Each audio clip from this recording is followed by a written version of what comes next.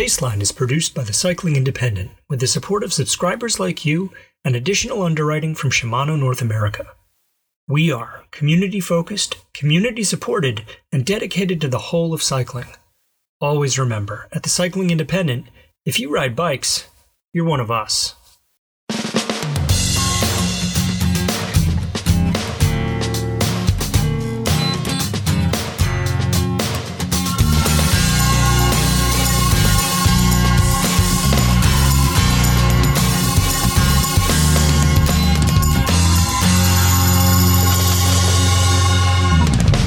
From the Cycling Independent, this is the Paceline, the podcast on two wheels. I'm Patrick Brady, and with me is my co-host, John Emlyn Robot Lewis, Schingelheimer Schmidt. Each week, we take a look at how cycling fits in our lives. I am pleased to report that I am not pink and cooked and sunburned. Yeah, you have just returned from the Sea Otter Classic. Ocean Beaver. Sea Otter, yes, as it's known. And I understand, I have never attended this event, being an East Coast person.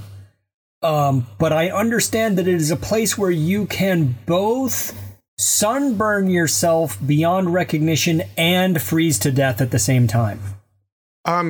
Depending on what the calendar says, yes. I don't think I've ever both been sunburned and hypothermic in the same trip. I don't think. That would have just been the worst ever. This year was remarkable. I commented several times daily that it was the best weather I'd ever experienced at Sea Otter, because it was just cool enough that you could wear long sleeves and protect yourself from the bright, bright sun. But it was also, not 50 and raining sideways. So there was much rejoicing. Yes. And holy cow, I don't see how, but somehow it's a little bit like the pylons in Land of the Lost, where they were bigger on the inside than they are on the outside. And every year I show up at Sea Otter, they've managed to find new places to put additional booths. I'll talk about that more when we get to my poll. All right. There was a lot to see. It's remarkable. But yeah, I'm jumping a firearm of some sort. Jumping the gun. Jumping the gun. I see what you're doing. All right. All right. Bad Patrick. It is well and firmly spring here. Is it that so there? Well, I don't know what spring is. Maybe it's spring. Maybe it's spring. Maybe it's not. It was 43 and rainy this morning when I went out to ride. And that seems to, we had a week where it was like, oh, it's sort of even summery. We had 1 week of that, and then since then we've had gonna rain every day and pretty raw. It's still April here, and April showers and all that. So maybe that's where we are, but yeah, it doesn't feel very spring-like most of the time. Well, that's a shame. I'm in the process of starting to put some of my cold weather gear into boxes in my closet because it doesn't need to be out anymore. Those neoprene gloves. I don't think I'm going to need those. That's what I would like to do. I like to, there's the putting away of the winter and ski gear, the winter sports stuff, and then shortly thereafter is the winter cycling stuff. But that stuff is all still out because it's been raw. I mean, I run warm and I don't feel cold very often, and that's true, but it's been raw and really cutting. Oof. Yeah. I mean, that's what I recall of New England spring, something that is essentially non-existent. Yes, that is what we were dealing with. But, Well, let's jump into your poll. Yeah, so I now have 2 events behind me. The 60-mile gravel race I rode weekend before last, and then I ran a trail half marathon last weekend. Those were 6 days apart, and so the combined effort of training and then at least nominally competing in both of them was a lot. And now I feel happy to have a bit more freedom. And, not surprisingly, my fitness is pretty good. Envy. Yeah, I can understand that. Lest any of what I just said come off as braggadocious. That's not a word at all. Oh, it is around these parts. Yeah, fair enough. I'll just say I won nothing. I didn't threaten to win anything. These were, for me, events of completion. If I competed at all, it was against myself, a scenario in which, logically speaking, I am both the winner and the loser. None of that is the point, though. I don't commit to events easily. I prize my freedom, and what I know is that every event requires training. So it's not the day of you're signing up for, it's everything that comes before. And that can be daunting. Mm-hmm. When I envision all of that, sitting there with my mouse sort of hovering over the register button, in my mind, I have to do it all myself, right? Like I'm committing to a lot of work. Okay. This turns out not to be right. And the 2 events I just finished reminded me of that. I came up for a name for this, and let's call it the Ringo principle. The idea that even faced with big physical challenges, we might get by with a little help from our friends. Oh, I see what you did there. Oh, God, you are fired, John. In fact, that's exactly how I ran that half marathon after the gravel race, whose completion was also reliant on the friends who'd signed up with me. The morning of the half marathon, my wife asked me if I thought I was ready. And I said, well, all I really have to do is follow Meghna around for a few hours. Meghna is my trail running BFF. Mm-hmm. She's fit and fast and has loads of motivation. She loves to run. If I'm not ready to wrap my mind all the way around whatever big race we're doing, I know I can just run on her shoulder until it's over. I might suffer a lot, actually. But everything gets easier if I know I just have to sit there, like riding a compassionate wheel in a gravel race the weekend before. And I don't know whether it's some facet of introversion that means when I think about tasks, both things I want to do and things I don't, I only ever think of them in isolated terms. That is to say that I have to do all the training and I have to race the whole race. When in reality, I've never achieved anything alone on the bike or off. There's always been someone pulling me along, or at least trading pulls. There's always someone who has solutions when I have problems. And I wish I could remember that when I think about the stuff that I want to do. It would make all the big rides and hard efforts less daunting. Does that make sense? Uh-huh. Uh-huh. Yeah. Do you have this at all where, you're going to Wente this year, mm-hmm. and you're going to try hard when you're there? Probably. You're going to try somewhat hard when you're there. Uh-huh. And how does that feel? Is it daunting? Is it sort of like intimidating? Well, yeah, but let us observe that your fitness relative to who you have been historically and my fitness relative to who I have been historically are kind of radically different. You're at least somewhere near an acceptable baseline for yourself. I accept that. Yes. Yeah. An acceptable baseline. I'm near it. Yes. Yeah. How's that for softening the punch? I could probably have thrown another qualifier in there.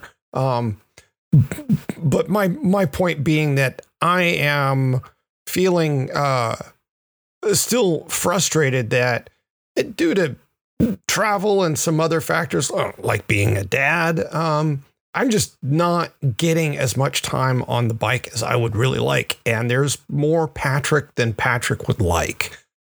Yeah.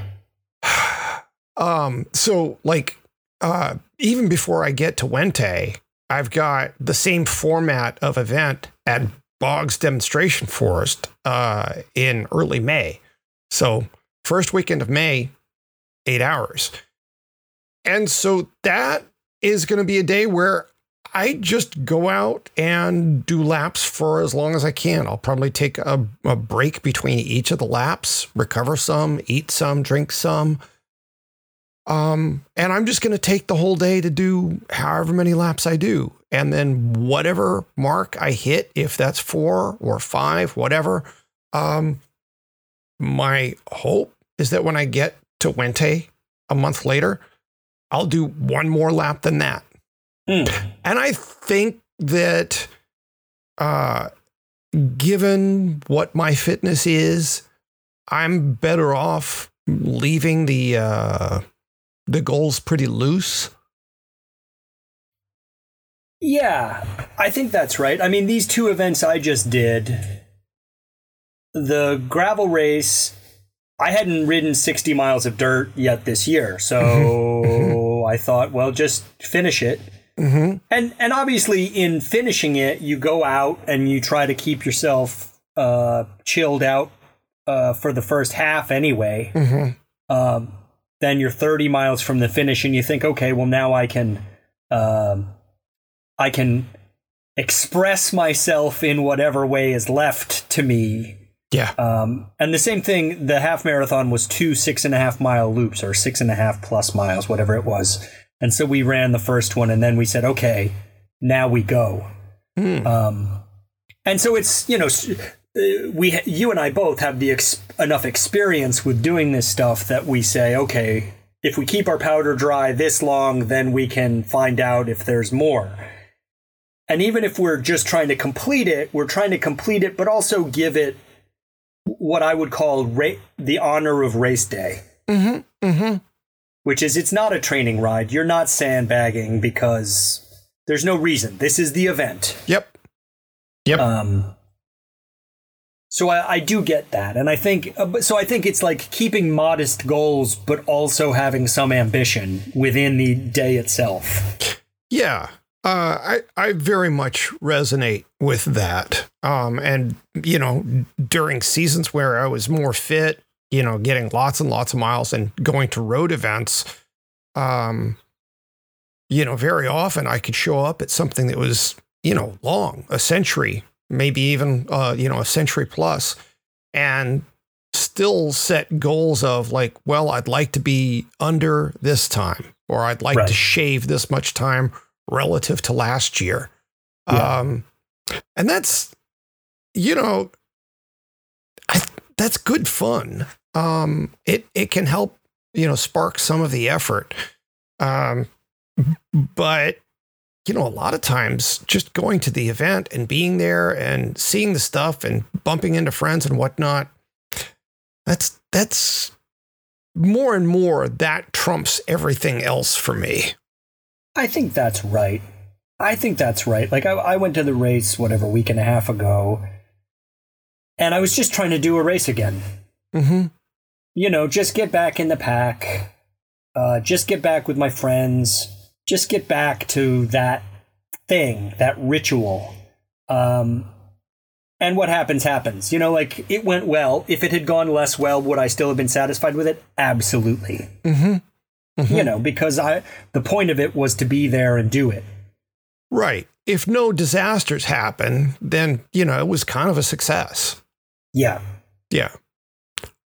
Uh-huh. Yeah. But at the same time, and I guess what I'm realizing, and I thought about it, I went out with my neighbor, who's a great friend of mine, this morning, and we rode for a while. And he has been sort of my most persistent riding partner over the last decade.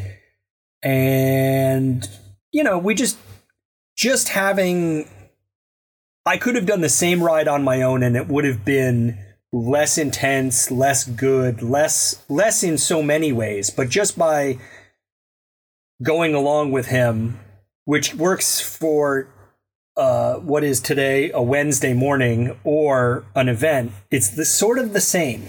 It's easier and better with that friend along. Well, there's the truth bomb, isn't it? It's better with a friend along. It is almost always. I do have some great solo ride experiences, but I think the most reliable contentment delivery mechanism is to go along with a friend. The Ride of the Immortals, which was probably the hardest single event I ever did. That's the one that you cross the Sierras. You start at one side, you climb up, you cross the Sierras, drop down the other side, get to the Kern River, turn around, come back. Right. Also, probably the silliest event I've ever done, if I'm honest. A buddy of mine, Peter, he stayed with me on the climb. I was pretty cooked by the heat low down when we started climbing back up. And he stuck with me all the way up the climb and most of the way back across through Kennedy Meadow, all of that. And only when I had gotten like my second flat of the day, on my way to my third flat of the day, that is, I told him to just take off. He was pretty close to the start of the descent back to the start. And I was like, you don't have to hang out with me while I fix this. Go ahead and get going. But it was, when the day wasn't really going that well for me and he stayed back to be with me, that was the best stuff ever. Yeah. Yeah. So, if I can find a friend or two to ride with when I get to Boggs and then when I get to Wente, that would be pretty stinking awesome. I will see lots of people I know because we'll be doing laps, but it's not quite the same thing. Right. Yeah.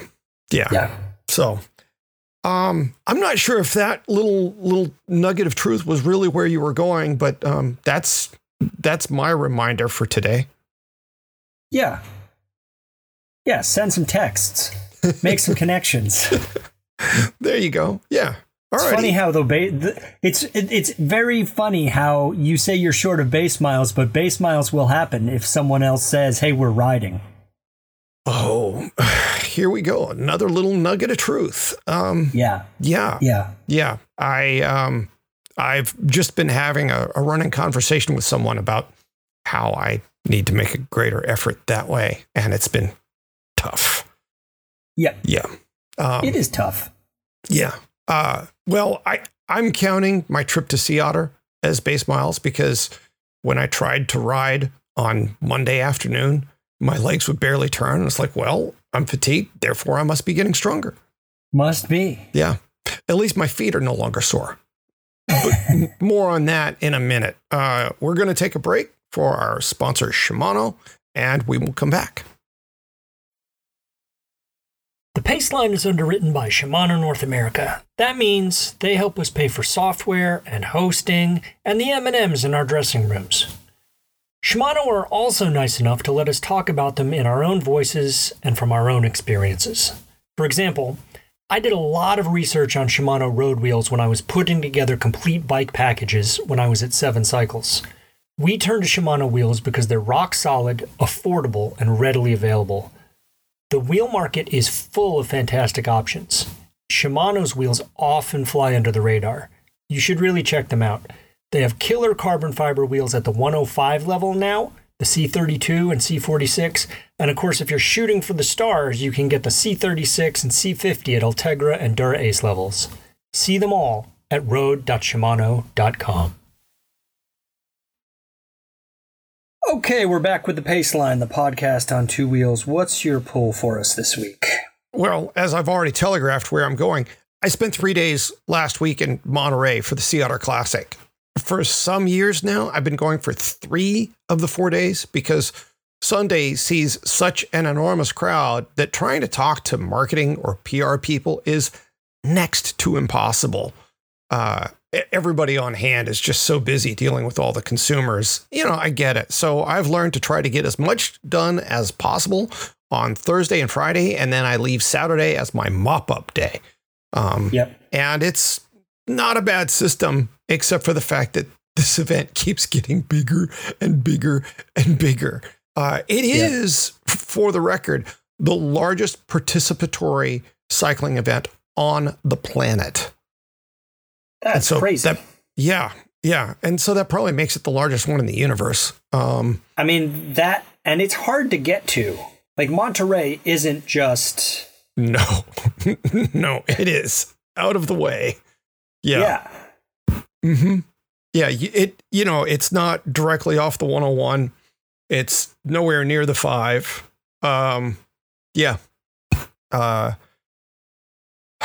It's not an easy drive no matter where you are. And there is an airport, but it's tiny, and you're going to have an ugly long layover if you decide to fly into there.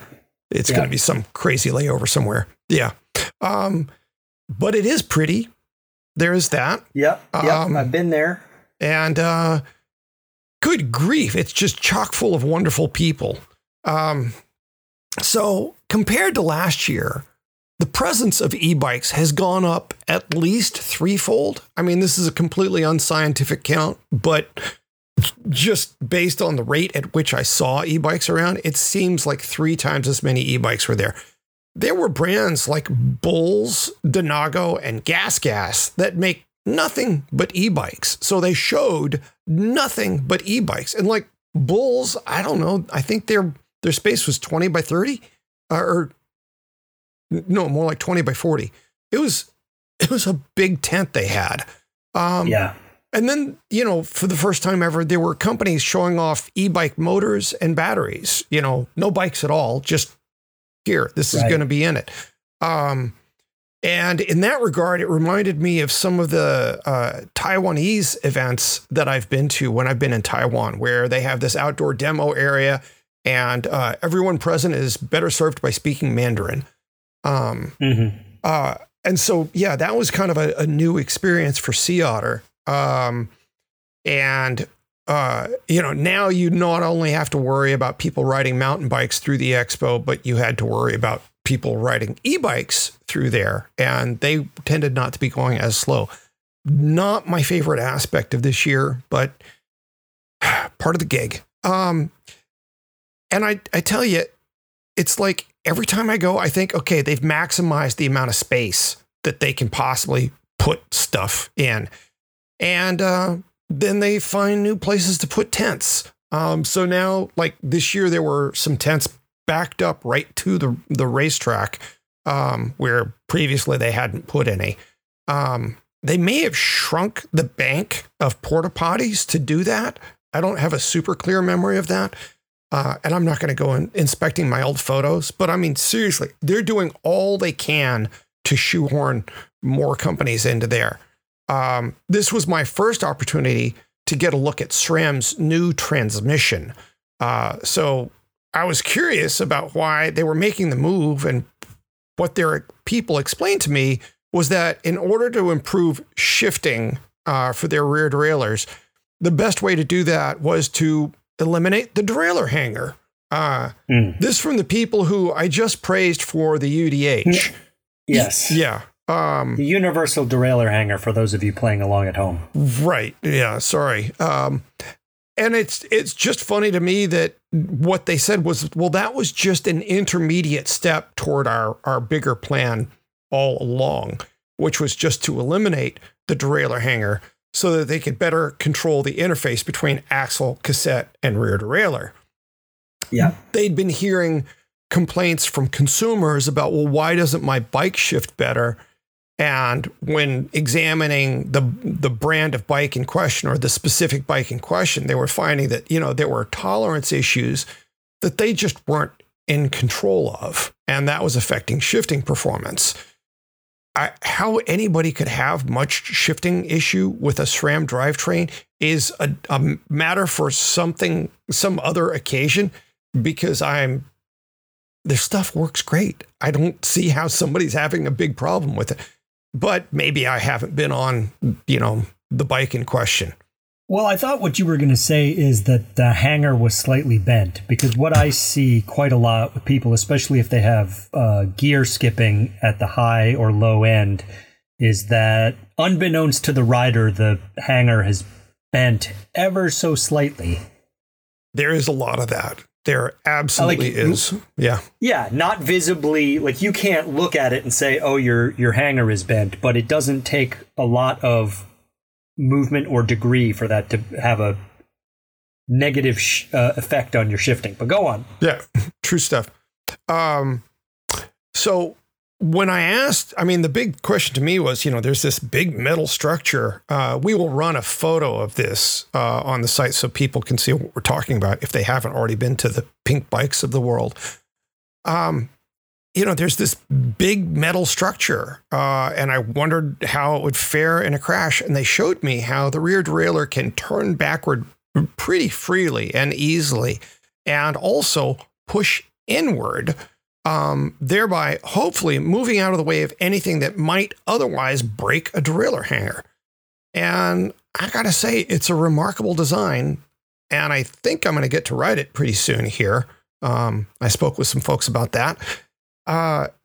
It's a really interesting step in drivetrains, and I'm curious to see what else it leads to. So yeah. And also it's like, if this improved shifting, it's like, I was already completely pleased with SRAM shifting. So it's like, well, what's that going to be like? And all I can do is think of the analog of the first time I got on a Shimano bike equipped with Di2 as opposed to standard Dura-Ace. And it was like, oh, that is a faster shift. Yeah. I got to look at Shimano's Diori XT Interglide group. That was released this past year. I think in the fall, something like that. I hadn't gotten to see it in up close and in person yet. So this is a new version of Diori XT that uses an 11-speed cassette rather than 12, which is now the standard. And in taking a page from the GRX playbook, it's meant to offer greater durability over traditional XT, which is saying something because that is the single most durable group that Shimano makes. So it's ideal for riders who don't devote much time to maintenance. Dads, moms, people like that, as well as EMTBs, which put a good deal more wattage into the drivetrain if they're running on a mid-drive motor, because all that extra wattage goes in at the chainring. Right. There's a Di2 version that uses the e-bike's battery for power. I'm told that it's rather complicated, like almost impossibly so to install on an e-bike after the fact, that it's the sort of thing that bike needs to ship that way from the assembly factory. Also, Shimano introduced a new line of components called Cube. This is budget-oriented stuff. It'll offer 8, 9, and 10 speed options. And the idea is that a shop will be able to keep some Cube parts on hand, and it will have broad compatibility across different component groups and whatnot. How they're doing this, I don't know, because not all derailleurs have the same pole on them, etc. But there will be, a rear derailleur, a front derailleur, cassette, shifter, but it's all being branded Cube. It doesn't actually say Shimano on it.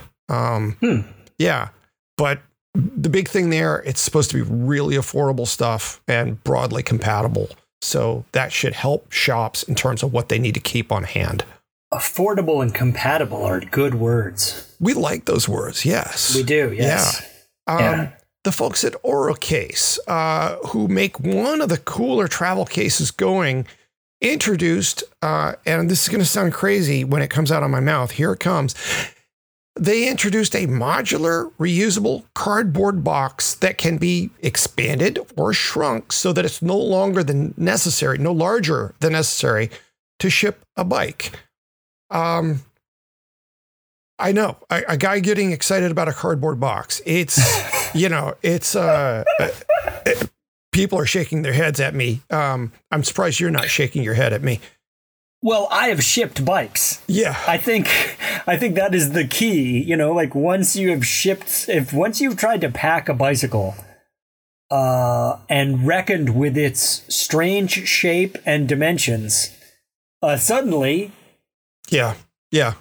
Well, and if you've ever packed a bike in a box and noticed that there was like 6 inches of box that was unoccupied, and then you got to the UPS store or wherever, and they take out their tape measure, you're realizing, oh, I'm paying for air to be shipped. Great. And it's like $40. Mm-hmm, mm-hmm. Yeah. Yeah. Yeah. So yeah, as somebody who has traveled with a bike in a variety of different ways, this box is pretty cool. But such is life with bikes, right? Yeah. Muck Off, the bike cleaning and lube outfit, showed off a nifty little device that will hide an Apple AirTag. Guess where? I couldn't. Inside a mountain bike tire. Inside. Yeah. It attaches, the thing attaches to the valve, All right. the tubeless valve. And it just managed to stay out of the way. I don't know what this does to the balance of the wheel. Like if you're going to feel a little,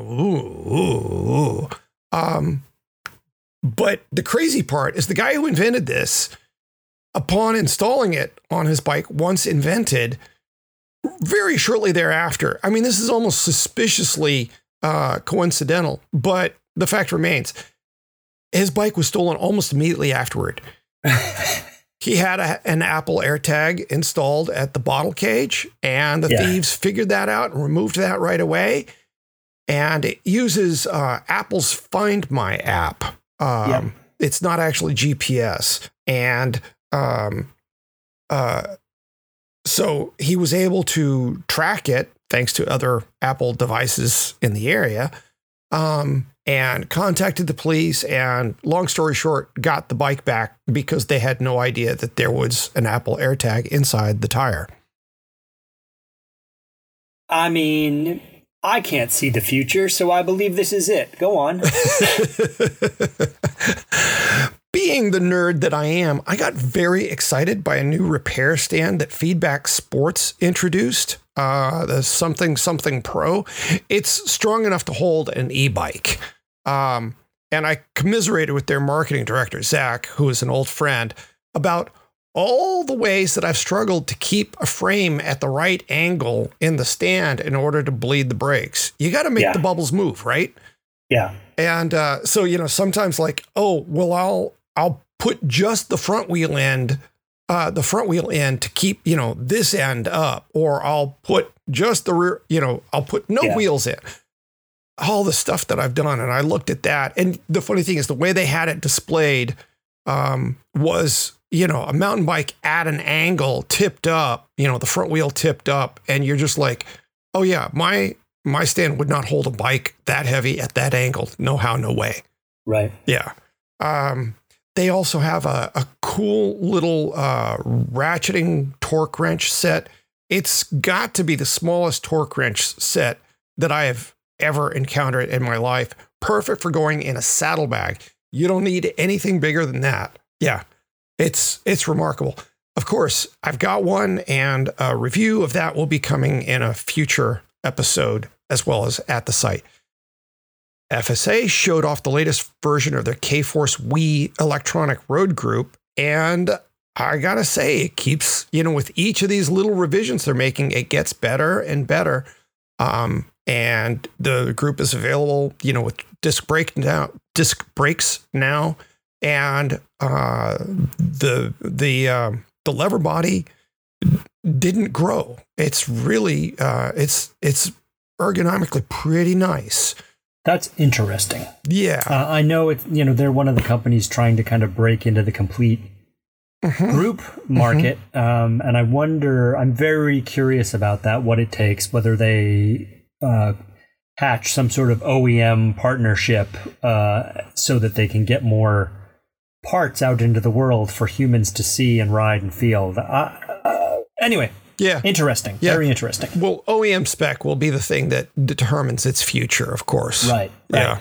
On the kids' bike front, I saw two things, actually more than that, but there are two I'm going to talk about at Prevelo that I really liked. So the company is now old enough. I find comedy in this. The company's old enough that their earliest buyers, the early adopters, are now tall enough to need mountain bikes with 26-inch wheels. Sure. They started with 20-inch wheels and I think maybe some 16s. And then they started offering 24. And this is the year they're now up to 26. They've also started pushing suppliers to make levers and shifters for a 19 millimeter clamp diameter to go with their bars and grips. A 19 millimeter clamp diameter is better suited to small hands. And Jacob, the owner and CEO at Prevelo, says he's hoping that he can actually convince other companies making kids' bikes to adopt this as a standard. I think it's really cool. Yeah, I was very excited to see that. And, I remember looking at Philip grabbing his first handlebar when he was 3. And, his hand only went like halfway around the grip. So this is not a small thing that he's doing.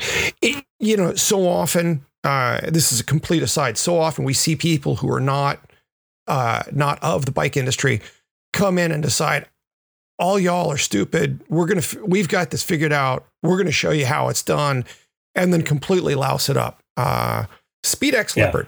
There's a great example. Yeah. Jacob is an outsider. He's an attorney. He is not from the bike industry.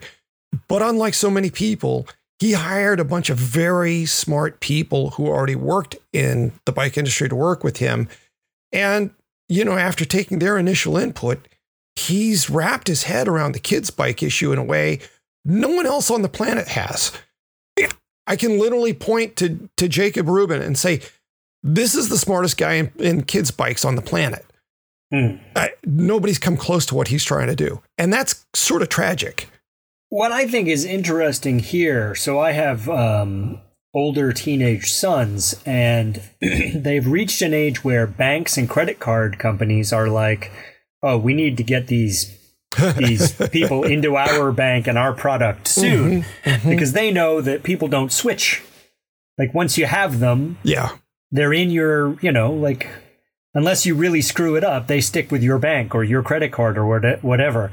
I like the Prevelo model in the sense of like, well, I've always ridden Prevelo, and now I ride like a 29-inch or a mullet downhill bike that they make, because that's the angle of growth for his company. But I'll be curious to see if he takes any additional steps wheel size wise after this, because I think after the 26, riders will be ready for 27.5 without any great difficulty.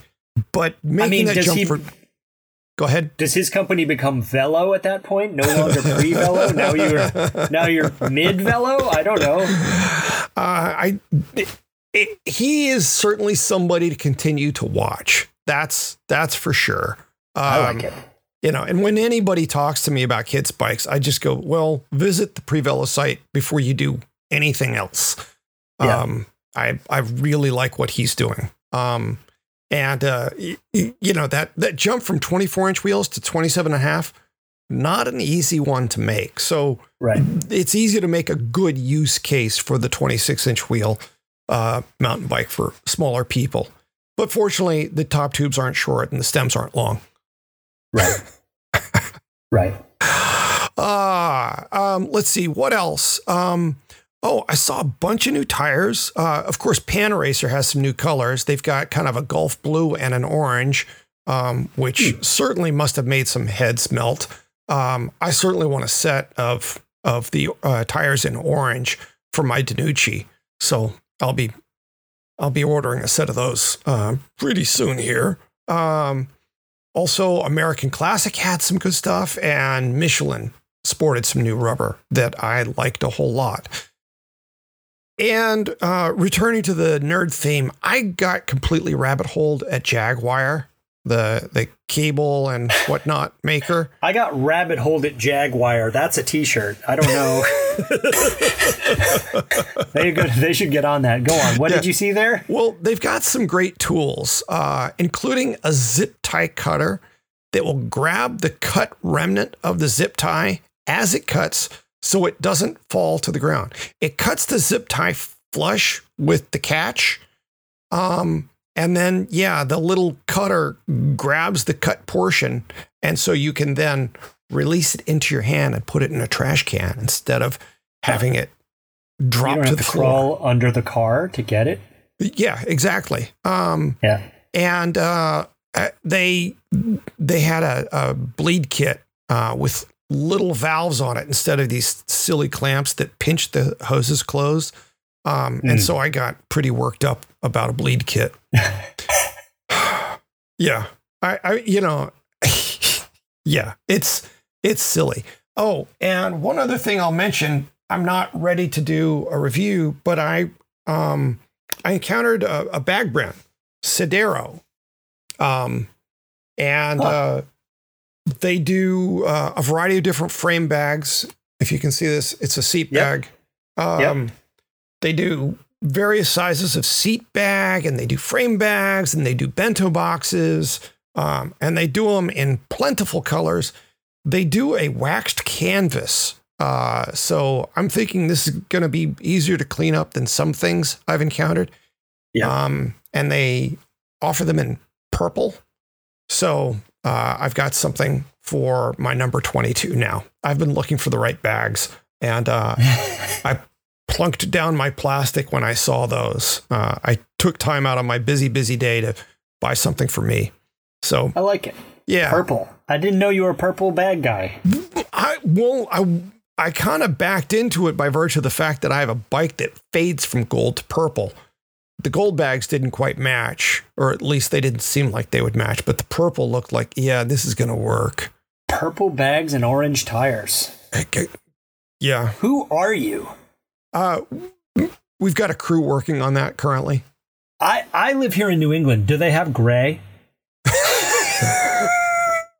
Black like your heart. Yeah. They, truly, they had a huge selection in colors. They're doing good work. It's all handmade in Minnesota.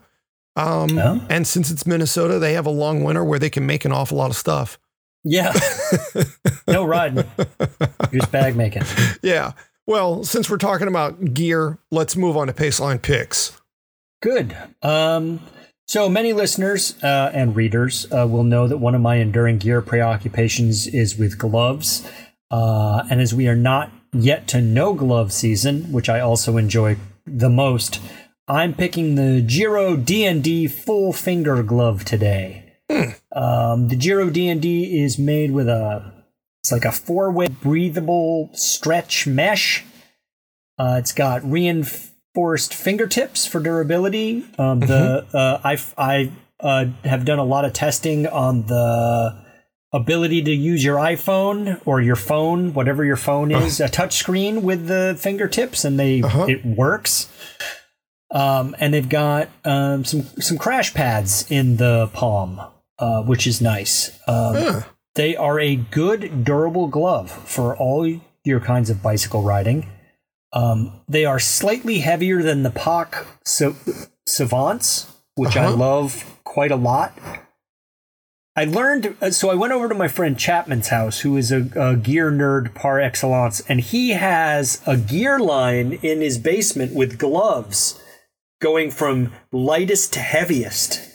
He has organized his gloves in his basement from lightest to heaviest? Yes, they're hanging on a line. Like in the area where he gets his helmet and his whatever, so that on the day he can look at the temperature and the conditions and just find wherever on the line is the correct pair of gloves. Wow. And I like that a lot. So I forget what the really light Giro glove is that I like so much. Super light, minimalist. I want to have as little glove on as I can, as is right. So it's sort of like the super light Giros, then the Pac Savant, then these DNDs that I'm picking. That's how it goes. Mm. And from there, you're moving into like a midweight shoulder season. You know, you really need more warmth at that point. Mm-hmm. These are $25 from Giro and come in 15 different colorways. Holy cow. Some of those are purple? there are purple in there. Some of them are on sale for as little as $12.50 right now at Giro.com. That glove also comes in sizes from extra small to triple XL. Wow, that's what, 7 sizes? Yeah. Wow. There's literally something for everyone with the Giro D&D. If you want, you can even go to my friend Steve Knievel's site, which is allhailtheblackmarket.com, and get a pair of D&Ds of his own custom design. That's where I got mine. And we'll give links for both the Giro site and his site in the notes. Cool. Well, my pick is sort of environmental. I spent 3 days in bright sun last week. I was outside from 8:30 to 5:30 for 3 days in a row. And today, as we observed at the beginning, I'm happy to report that I'm not pink or worse, red. So my pick is the Sun Bum SPF 70 sunscreen. 70. It doesn't smell bad. It smells pretty good, in fact. It doesn't stay greasy on your skin. Does wash off hands easily with even a mild soap, and provides plenty of protection for people who are too busy to reapply the sunscreen every 2 hours like they're supposed to. I think I managed one reapplication the whole weekend. I think that was on Thursday. I didn't find time to do what I was supposed to do. But I'm not burned, and I'm impressed. I've been using this stuff for the last year. I bought this particular tube I'm using at Sea Otter last year because I forgot to pack some. And it has proven to be one of the better sunscreens I've used in the last year or two. And I have a veritable inventory of different sunscreens because sometimes I forget and I'm out and I buy something and, You've got that sweet Irish tan as well. Yeah. Now I just get age spots instead of freckles, which are, I think age spots are just bigger freckles. I don't know. They hurt inside. Anyway. Yeah. So it comes in a 6-ounce tube and wasn't expensive. And I got mine on sale, so I'm not going to say the price since who knows what it's priced elsewhere. Picked it up at CVS. On the tube, they say it's vegan, but I don't suggest trying to eat it. Yeah, I mean, that's a curious claim to make on something that smells good because, humans are. If you've ever licked some chapstick, you'll know what I'm talking about. Yeah. And I get that it's, it's about manufacturing standards, that they weren't mean to anything as they were making it, but still, there's got to be a more appropriate term for that than vegan. That cracks me up.